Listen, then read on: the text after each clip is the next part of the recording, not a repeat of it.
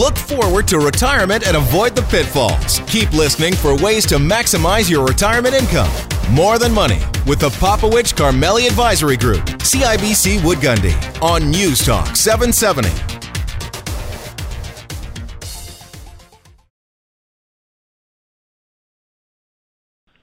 Welcome back. You're on News Talk 770 and More Than Money. You're here with Dave and Faisal. Faisal, we're going to talk a little bit about dementia. We often talk about it locally, and it's an impact, but this is a worldwide issue. We've got Dr. Yves Jonette, who's a scientific director, Canadian Institute of Health Research, Institute of Aging, also the chair of the World Dementia Council. Nobody better to help us understand the unfortunate trend, I think, that's taking place here. Yeah, it's very interesting because what we're hearing about, not just here in Canada, but like you mentioned, globally. I was doing some research on China, Dave, and the amount of dementia cases growing in China is huge, and they don't have the type of, I'll call it, infrastructure to deal with these types of issues like we have in North America. And so to see how it's a worldwide problem and all the research that can come out of it now that it's becoming a worldwide problem is also promising, because we'll be able to get more information and more research on it too. Dr. Jonette, I want to welcome you to the show. Thank you. Pleased to be here. Well, according to some new data that was released by the Public Health Agency of Canada, more than 400,000 seniors currently living with dementia in our country. It's an increase of 21% over 10 years.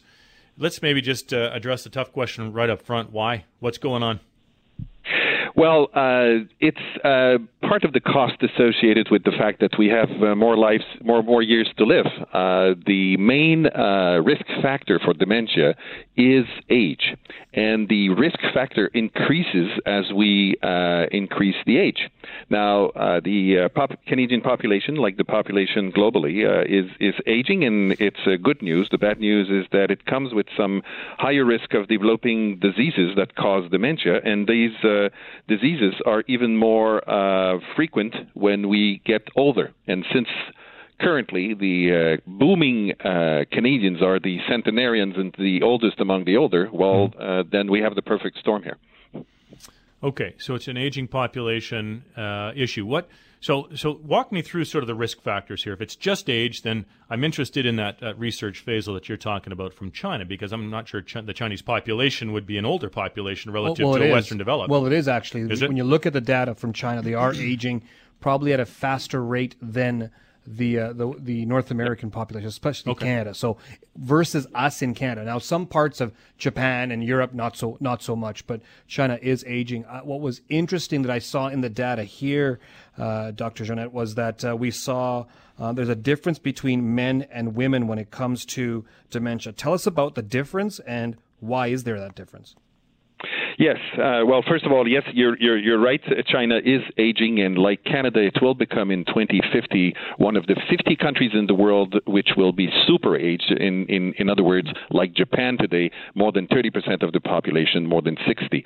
But back to your question about women's and dementia. Yes, indeed, 2 out of 3 people living with dementia are women, and 8 out of 10 caregiver, because when dementia strikes, it's not only the person living with dementia, it's also those caring for the person with dementia. Now, why is it that 2 out of 3 person living with dementia are women? Essentially, we don't know, and it's not only because that women lives a little bit longer. I told you age was the main risk factor, but it does not account for this. So that's why we need to really boost research in order to understand the sex difference in this disease. So is there other factors beyond age that can kind of guide us through whom will be receiving or be diagnosed with dementia versus others? Is there other issues? Is it dietary? Is it environmental? Like, what other risk factors do we see when it comes to dementia?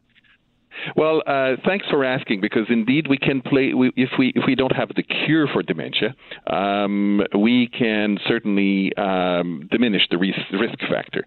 The first set of risk factors are those which are linked with vascular health. So anything that's good for your heart is good for your brain.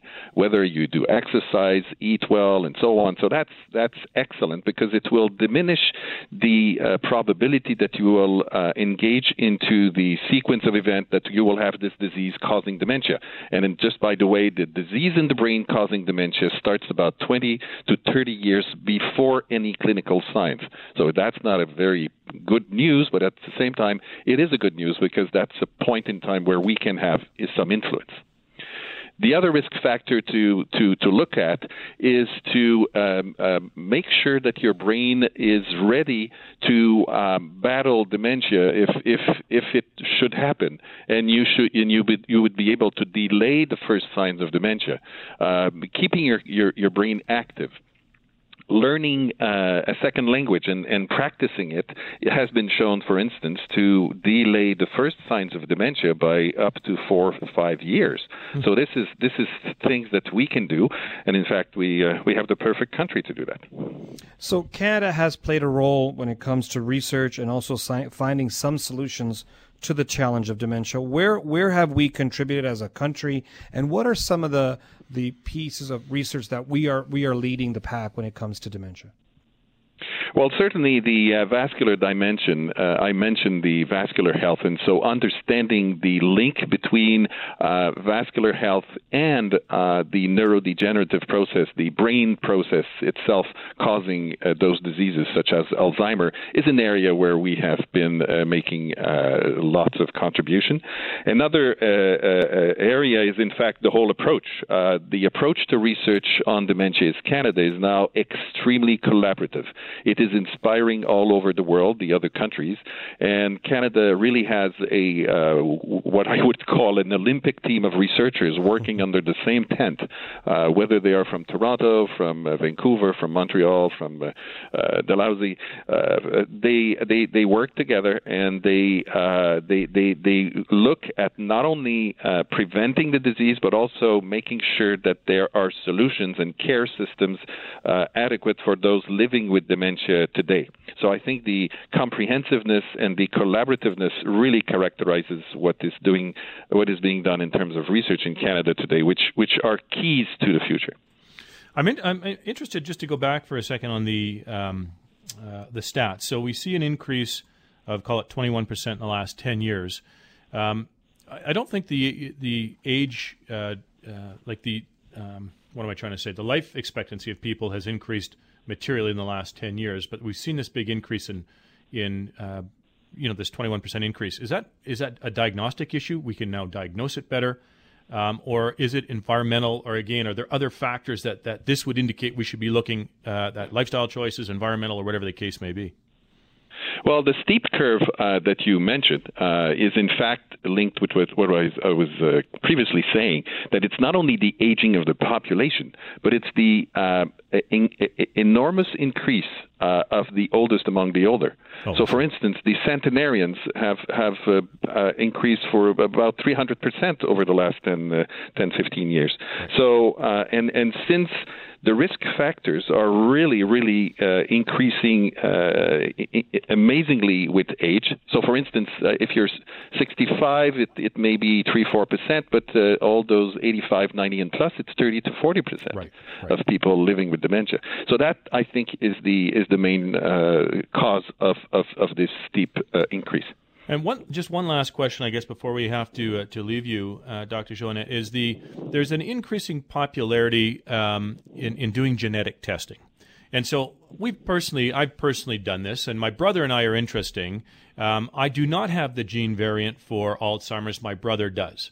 My question to you is, can we deduce anything from that? He has the gene variant, so does that mean ultimately he can conclude that at some point he's going to have dementia, or is this controllable again through lifestyle decisions and so on and so forth?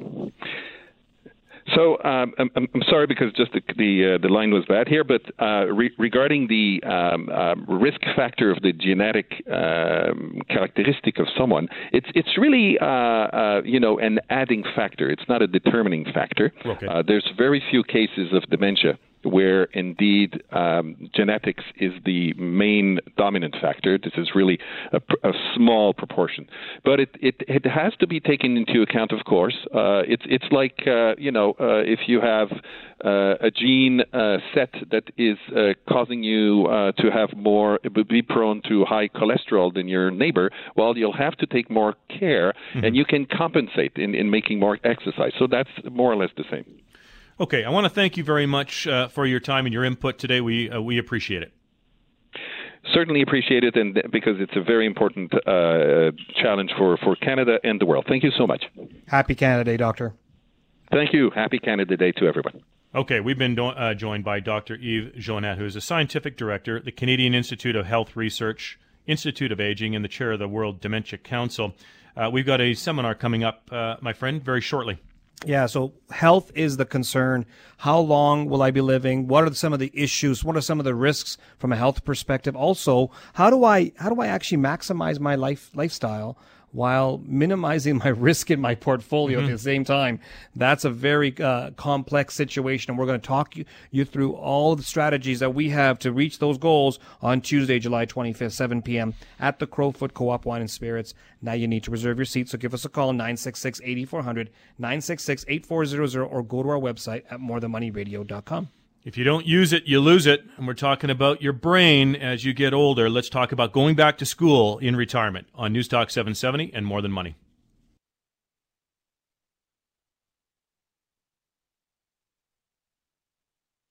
David Popowich and Faisal Karmali are portfolio managers and investment advisors with CIBC Wood Gundy in Calgary. The views of David Popowich and Faisal Karmali do not necessarily reflect those of CIBC World Markets Inc. Clients are advised to seek advice regarding their particular circumstances from their personal tax and legal advisors. If you are currently a CIBC Wood Gundy client, please contact your investment advisor. CIBC Wood Gundy is a division of CIBC World Markets Inc., a subsidiary of CIBC and a member of the Canadian Investor Protection Fund and Investment Industry Regulatory Organization of Canada.